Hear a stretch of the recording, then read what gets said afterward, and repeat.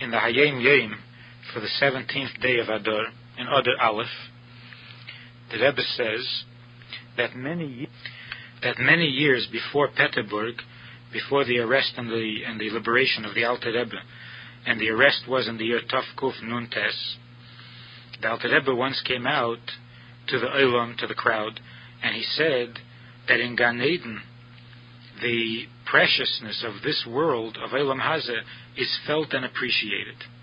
Not only the angels, ministering angels, but also the higher creatures, the Ne'etzolim HaRishonim, the original creations, higher even than angels, would give anything for an Amen Yehei Shmei Rabba that a Jew says.